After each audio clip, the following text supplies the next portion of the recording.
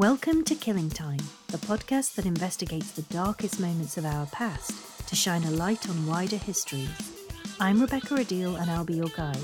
Today's episode, The Immortal Anthony van Dyck. It's the winter of 1641 and we're in Blackfriars, London, where a 42-year-old man's health has rapidly deteriorated. He makes a will and prepares to meet his maker. The man is Flemish painter Anthony van Dyck, and through his enormous talent, he's already secured the visual immortality of many of the leading figures of the age. Finally, on the 9th of December, against the backdrop of growing tensions between Parliament and King Charles I, Van Dyck breathes his last breath. Joining me today to tell the fascinating story of Anthony van Dyck is art historian and broadcaster Dr. Bendor Grosvenor. Bendor, thank you so much for coming on Killing Time podcast. I've been wanting to get you on this show for so long. In fact, I want to get you on everything that I do because I just find your job and your work so interesting. So thank you. Marvellous. Good. Thank you. And today we've decided, because you are a font of all knowledge when it comes to art history, so there could have been any number of artists to focus on, but we've gone for Van Dyck today. Could you tell me why? Why is he the one that stands out for you? Well, I'm sure there are people who know lots more about Van Dyck than I do, but I would be up there, top of the tree of people who are obsessed with Van Dyck. I mean, I just think he's the most fantastic painter. As someone who reinvents the art of portraiture, he has a huge impact on British history, British art history. And to top it all, from what I can see from the records and his life, he seems to have been a lovely fellow too. So over the years I've been interested in art and history. I've really bonded with Antoon, as I call him. And it's a pleasure to talk about him today. Oh, well, I'm so pleased. Shall we start at the beginning then? Could you take us right back to the early years of Van Dyck? And you said you call him Antoon. Yeah. Is that how it was pronounced? Well, there's various spellings depending on which sort of country you're in. I think sometimes it's Antonio, Antonius, but I just think Antoon would be my nickname for him. I have seen it written Antoon, but in my dreams, it's Antoon. Let's call him Antoon then. So Antoon was born. Can you tell me how his life progressed, his early life? Born in 1599, and he is the seventh child of 12. I think his dad was a draper. And that's interesting because whether by genes or design or by accident, he actually becomes one of the greatest painters of drapery, I think, in art history. But anyway, he becomes an artist from a very early age. And that's what I think is one of the most amazing things about artists, particularly at this time. So we're talking about a society in a world, absolutely rigidly laid down by class and how you're born. But if you are a great artist, you can just break through that immediately, purely by the skill in your wrist and your head. And Antoon, he does that, which I think is extraordinary. His first signed professional work was when he was, I think, 12 or 13, depending on how you count the dates. But that's pretty amazing. And I've seen it. It's a really, really good portrait, just when he was 12.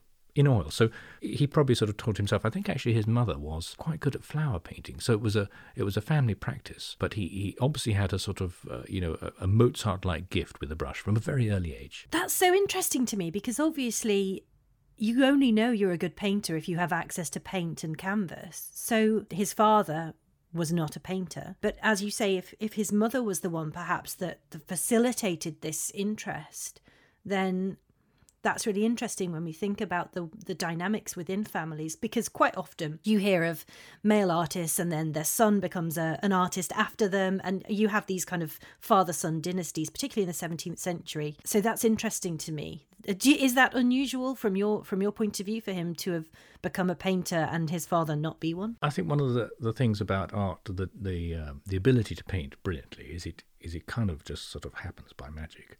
And sometimes it doesn't descend like so many other trades do. I mean, another example in Britain, anyway, in the 18th century, is Thomas Lawrence, young Sir Thomas Lawrence, who becomes president of the Royal Academy. And for my money, is probably the most naturally gifted British artist when it comes to handling oil paint. He could do it like you and I breathe. He could just do it. Now, he was the son of a publican, and he was doing professional portraits from, I think, practically the age of 7 or 8. And, a little bit like Mozart, perhaps, these people can just come along and they somehow can do it. Prodigies, because of the difficult situation of so many families at the time, they were pressed into service to raise money for the family, as Lawrence and Van Dyck were. So the pressure was on from a very early age if you had a natural talent. Okay, so he creates his first portrait then at the age of 12 or 13. Well, the first one that we know of. And then what happens?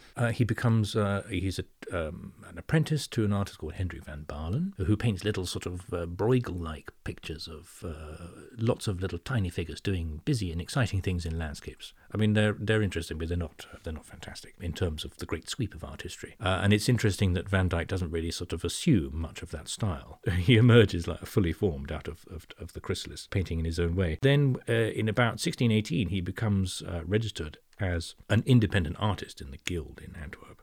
But also at that time he works in Peter Paul Rubens' studio. Now, Rubens in Antwerp in 1618 is the Don. He's the godfather of art in Flanders. And if you were good, he had a huge factory workshop, relied on good assistants, and Van Dyck quickly becomes his best assistant. He's sometimes called a pupil of Rubens. I don't think that's right. I think he just sort of fits in as a professional assistant from the beginning. Am I right in thinking that Van Dyck, or Antoon, was a little bit older when he was apprentice / became his assistant? He was older than you would expect for somebody in that setting, or is that just not true? I suppose Van Dyck could have entered Rubens' studio as an apprentice, like he did Van Baarle's, but the sources are a little bit unclear, but it looks like from very early on, Rubens refers to Van Dyck as his very best assistant. And Rubens, he has this, as I said, enormous factory. He has so much demand on his time.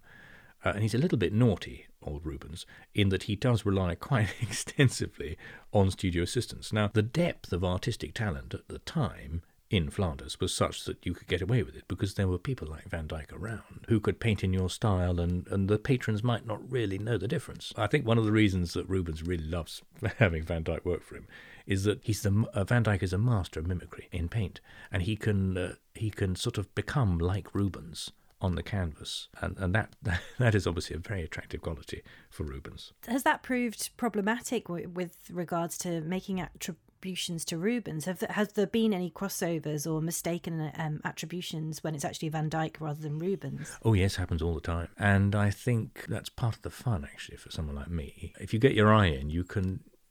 Well, perhaps we'll never know, but I flatter myself that if you spend enough time looking at one of the pictures that Van Dyck we know worked on when he was with Rubens, you could just about see if you really think about it where the artists change hands. For example, in the Liechtenstein collection, there's this big series of pictures called the Decius Mus pictures, and we think Van Dyck worked on those. And one of the most funs I've had in my art historical journeys was standing in front of those pictures in Vienna with my binoculars, just kind of like a real anorak, trying to spot where the artists change. So what are the tells then when you're doing this detective work? What are Van Dyck's tells? Well, the interesting thing about young Van Dyck, and I think this is a you can often see this in artists when they're young. He paints a little bit more thickly with his paint. So Rubens by now is mature, knows what he's doing, can do things quickly, and doesn't seem to require as much paint. I mean, I'm simplifying it greatly. Whereas Van Dyck's early works, although they're really like Rubens, is a little bit more sculptural with his paint, is a little bit more thickly applied. I think he's taking greater care and greater pleasure too in the application of the paint. I see. Okay, well, let's kind of go outwards a little bit now. Let's take a big kind of macro look at the art world around this time. So we know we've got Rubens, Van Dyck as Flemish artists. We know that there's kind of a hub of activity when it comes to art there. But could you paint a picture, pretend I don't know anything, which is kind of true, and paint a picture of the art scene as it was during that early part of the 17th century? Well, we're dealing in a world of monarchies and princes and dukes and very rigid class structures and vast wealth inequality. And one of the things these people loved to do with their riches was depict themselves in ever more, you might say, ridiculous, they would say glorious representations. So artists were key to that. And of course, we've got the question of religious art as well. So the Catholic Church has always been big into the use of images in art, going right back to Gregory I was the one who he sent St. Augustine to Britain in 597. He specifically says, take pictures with you because these are useful for spreading the word. So there's a vast demand for artists at the time. And then by the time Van Dyck comes along, in the early 17th century, we've got the Reformation underway and literal kind of artistic battles between the Catholic Church and the Reformed Church for your soul. And art was a key part of that as far as the Catholic Church was concerned. Antoun, a good Catholic, Rubens, a good Catholic, and they did their bit and painted beautiful religious pictures. So art is in constant demand, and Van Dyck in the early 17th century has vast examples of great artists to choose from. In Flanders, obviously Rubens, but then in 1621 he gets itchy feet, Van Dyck, and he decides to go to Italy, which is the kind of the centre point where artistic brilliance was seen to be emanating from. So Van Dyck goes to Italy, and we're so lucky because we have his surviving sketchbook in the British Museum, and we can see all the things that he admired and did little doodles of to record on his travels. And the artist he was most obsessed with was Titian, who was the great portraitist of the 16th century. So there's so much for him to learn from and absorb. I just love that idea because we live in such a visual culture. I mean, it's always been a visual culture, but we can look at images immediately. Like it's one click on my laptop. It's so easy. But the notion that you would have somebody who would become one of the greatest artists probably of all time, Van Dyck, he would have to travel great distances just to see an original work by Titian. It's just incredible to think that it's a long, long process for him to build up his kind of mental reference points when it comes to previous art. Yeah, and you can see he really enjoyed doing it from his sketchbook. And you can see the growing impact of Titian on his work as he moves around Italy. It's really fascinating to chart the absorption of Van Dyck as he opens his eyes to other great artists. But of course he would have had access even before he left to great collections of people like the Archduke Ferdinand, I think was his name. Anyway, so there were pictures already then being collected from as far afield as Italy, so he would have had some access to them. But obviously he was not the first, nor certainly the last artist to go on what came to be called a grand tour as part of his sort of formative education, really. So he does this grand tour, must have returned a changed man, picked up lots of skills, lots of inspiration. At what point does he move to England? Do we have more going on before that point, or is the move to England fairly swift after Italy? He comes back from Italy, I think, 1627, and then he's kind of set fair as an independent artist in Antwerp, slightly in competition, actually, we think, with Rubens. And then in 1632, he is lured to London by King Charles I. There's various kind of attempts to get him here. I mean, he did actually, I think he came in 1621 briefly for James I and VI, but he obviously didn't like what he saw and he didn't come back. And Charles sends his sort of court musician, Nicholas Lanier, to Antwerp to sit for Van Dyck, and obviously some sort of blandishments are held out. So, for example, he's given a knighthood, Sir Anthony Van Dyck. Well, before he's done anything? Well, I think it's kind of, the minute he got here, he was made Sir Anthony. So it must have been part of the deal. He gets a pension, he gets a lovely apartment in Eltham Palace, Royal Palace.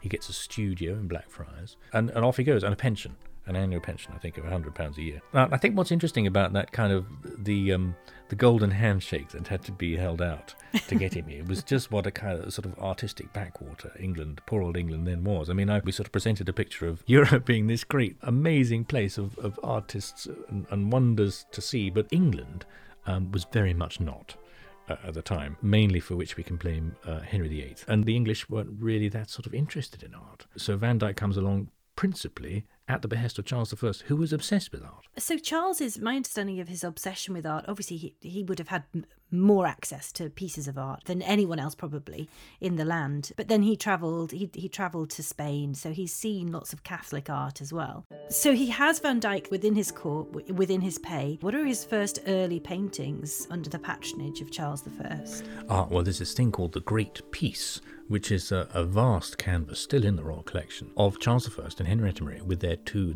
eldest children. And the idea was to kind of depict Charles as the father figure of the nation. So we should be honest and say this is all propaganda. So Van Dyck is participating in an effort to artistically sort of boost Charles I and his reputation.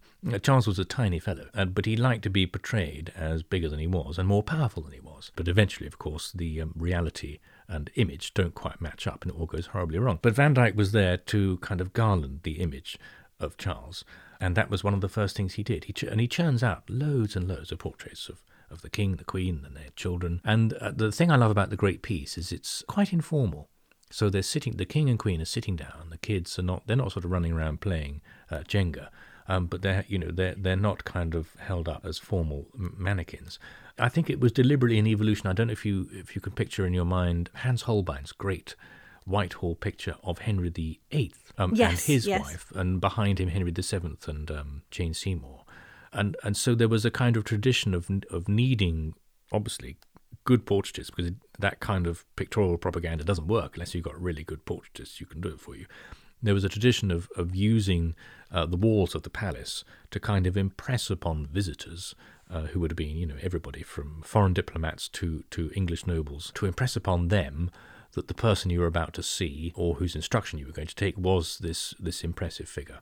And that is what Antoun brings to the party. I'm looking at the picture now, and I just want to make sure I'm looking at the right one. So it's the 1632 picture. That's right. You can see, I think you can see bits of Westminster in the background. Yeah, what you're saying is absolutely right, and you can see that. But what's also fascinating from my kind of amateur eye is that you get that sense of power and also the drapery, as you mentioned before. But it looks very domestic as well. Yeah. And human. Is that a theme that we see with Van Dyck? Well, I think Van Dyck was such a good portraitist that if he wanted to, he could paint people in real settings. I mean, I think sometimes portraitists can end up making people look too stiff and formal, and that's partly at the behest of the sitter, but partly because the artist isn't able to kind of, make the limbs and the clothes flexible enough to look like there's a person actually living and breathing and moving within them.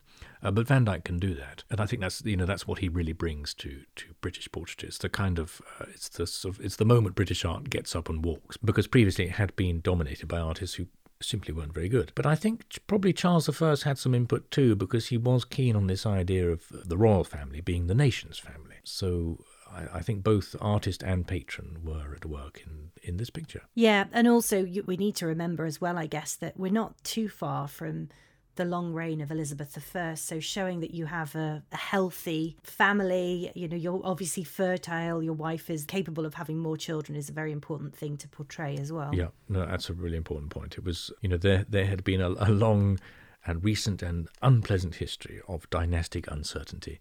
And here was Charles saying, you don't need to worry about that with me. Exactly. Could you talk me through some of the key, there's so many, I don't know the name of the piece of art, but the triple headshot of Charles. But could you talk me through some key pieces of art when it comes to Van Dyck? Oh, well, there's so many. One that springs to mind immediately is it's in the National Gallery. It's an enormous equestrian portrait of Charles I. And the horse is this great, I think it's called a dun horse. It's sort of brown and rippling with muscles.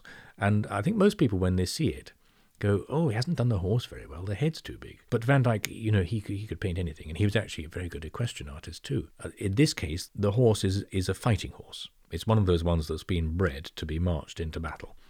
So that's why it's rippling with muscles, and it seems to have an unusually thick neck. And the idea is that Van Dyck was painting Charles in complete control of this powerful horse. So if you look at the picture, Charles I is controlling it with just one hand, one arm. And if you look really, really closely, you can see that the horse's mouth is foaming a bit. And so this sort of conceit of Charles, this quite slight figure, being able to effortlessly control the beast beneath him, which was the nation, of course, is there for all to see. And the National Gallery has recently cleaned this picture, and it just looks absolutely fantastic. It's knockout stuff. So if we look at not look because this is a podcast, but if you Google listeners later, you will be able to see these things as well. But if we think about his collection of art, the things he was interested in, is there a way of breaking it down? So could we say that perhaps he did portraiture and then maybe religious images?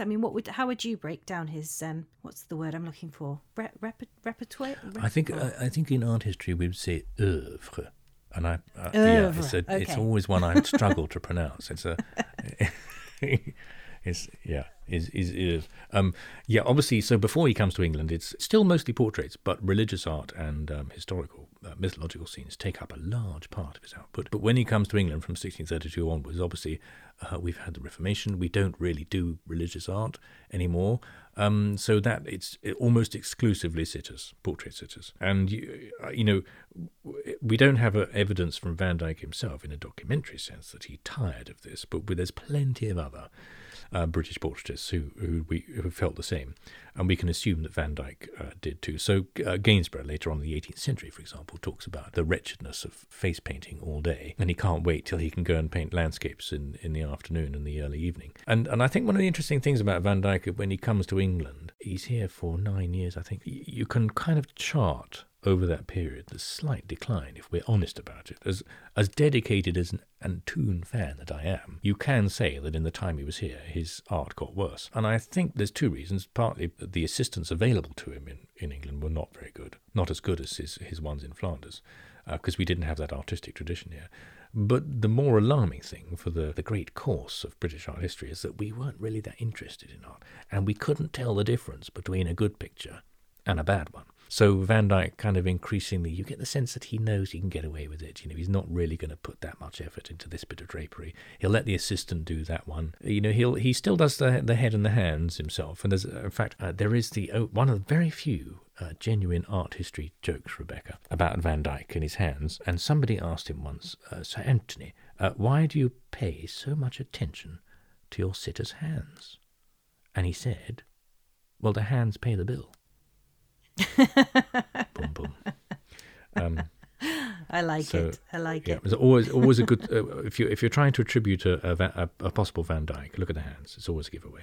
Right. Okay. I'm going to remember that as well. But before we move on, because I do want to talk about his studio a little bit more, but before we get to that point, can you tell me a little bit about his private life? You said that he seemed to be a lovely person. What gives you that sense? And was he married? Did he have a family? Well, he marries late in 1640, Mary Ruthven, but he didn't marry before that. But we know he had an illegitimate child. I think she's called Henrietta.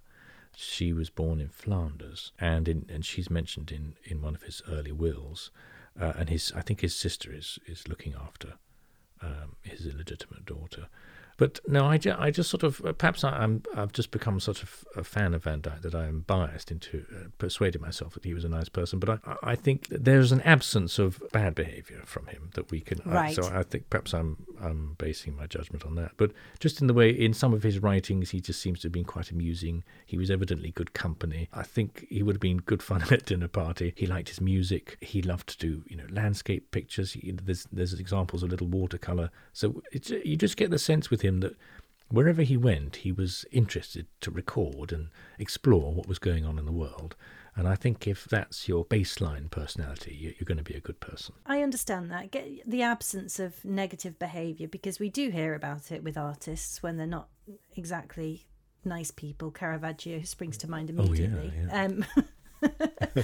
But so that's interesting then. That's kind of tragic as well that he married in 1640, but we'll come to that shortly. But first of all, just going back to his studio then. So it's in Blackfriars. He has all of these assistants, apprentices. Were there any English assistants there? Did he nurture any homegrown talent, or were they mainly of Flemish origin? I don't think we know for 100% certainty the names of anyone in his studio. There's we can put pieces of the puzzle together. So there's various people like Remigius van Leenput. Now, he was probably from Flanders. But I think there's a person called Old Stone later on, Henry Stone. We think he was English. We think he was in the studio. So there would have been local talent available to him, and the great mystery, of course, is William Dobson, who is the kind of the successor to Van Dyck, paints Charles I during the Civil War in the exile court in Oxford. He's the first great sort of British artist, William Dobson, and obviously he assumes the Van Dyck style. So the question is, did he work in the studio and he learned it there, or was that just did Van Dyck style so become the kind of dominant mode that Dobson had no choice but to paint in it? Unfortunately, we don't yet know. Would we ever know? How would we find out? Well, there's always hope some document will turn up somewhere. Yeah, one day. I suppose.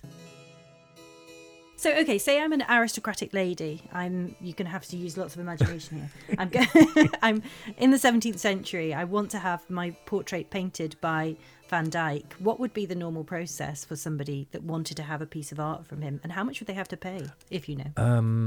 I should know, shouldn't I? How much I have to pay? I can't remember. Yeah, but it wasn't cheap. First of all, you would go for a sort of introductory sitting, and you would have a drawing, and Toon would do a drawing of you. And you would probably discuss your pose and what you're going to wear. And then there would be probably 2 or 3 at least further sittings where he would start to paint you in oil. There would be a costume left in the studio for him and his assistants to work up. And so it's kind of there's an efficient use of time going on. And then you would get the finished goods. Now there's a great myth. I think it's a myth, based on this one piece of evidence at least, that Van Dyck flattered his sitters. But there was a sitter whose name I've now ashamedly just forgotten. But there's a letter which she writes to a friend of hers complaining about Van Dyck making her look so fat and unpleasant that she insists that he repaints it. to make her look slimmer. She says, "Verily, he did make my cheeks look as though the winds were puffing," something like that.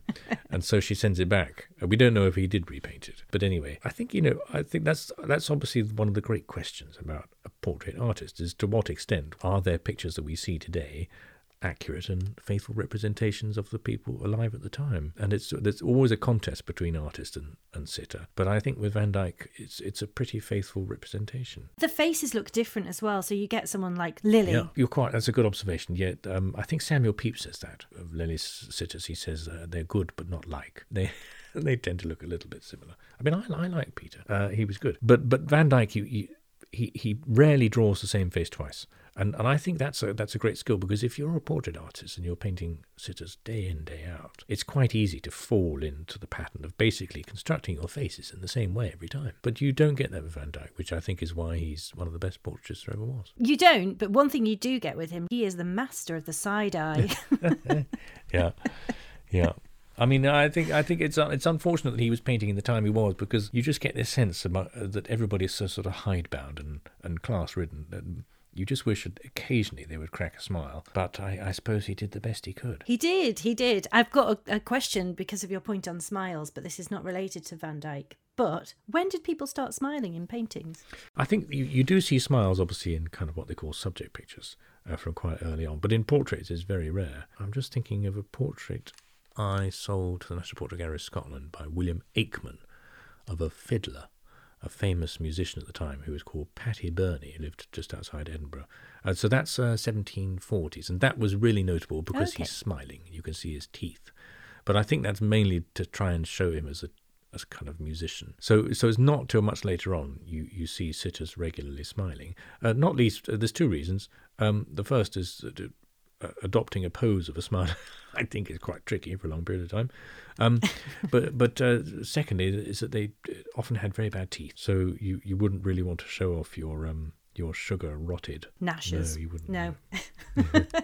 Okay, that makes sense now. So we're getting close to the time of his death. Can you tell me what happens? So there's two things seem to happen at the same time.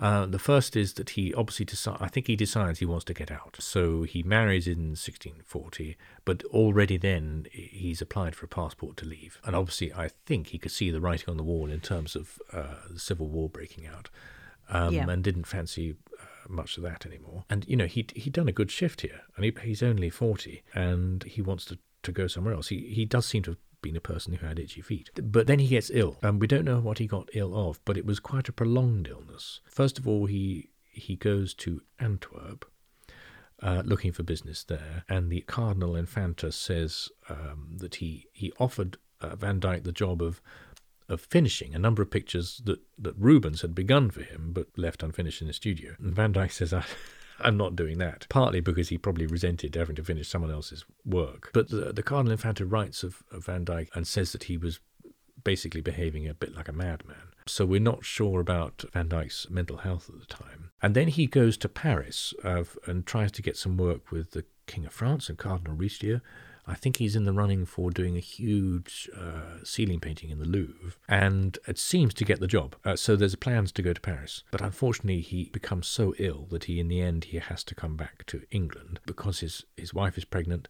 His house is still here. He hasn't packed up anything yet. And then it goes downhill very tragically and very quickly. There is a mystery there, isn't there, about what this illness might have been, especially if he's been reported as being quote-unquote mad.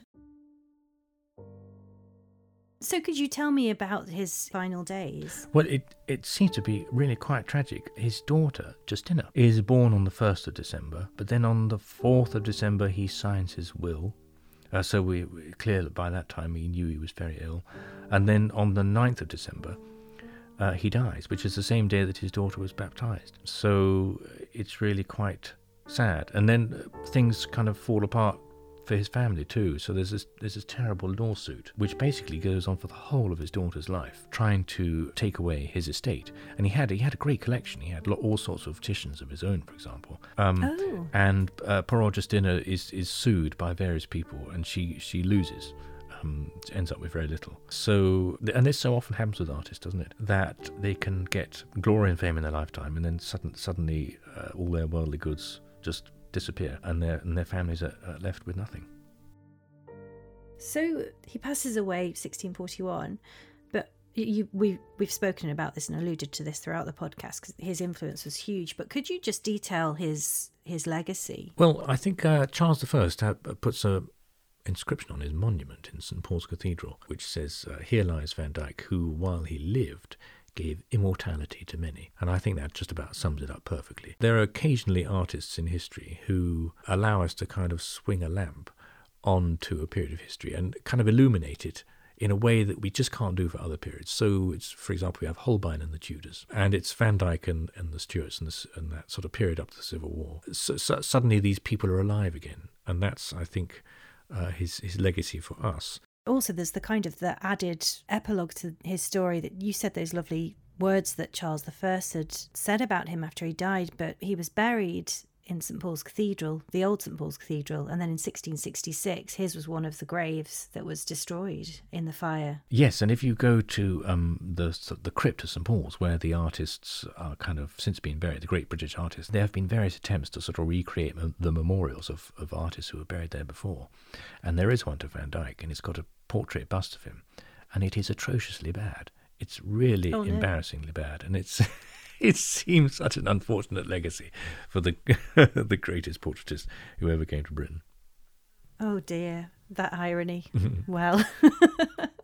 But his other legacy, of course, is he kind of recreates the template for British art. And because he's the first person who comes along and kind of literally makes British sitters seem alive, he's the first one who can create a sense of movement in pictures. Compare it, for example, all those stiff pictures of Elizabeth I. So Van Dyck makes people come alive. And that really reboots British art. Obviously, we don't have religious art here. We can't paint God, so we paint ourselves. So British art history is basically, for the next 200 or 300 years, is all about portraiture.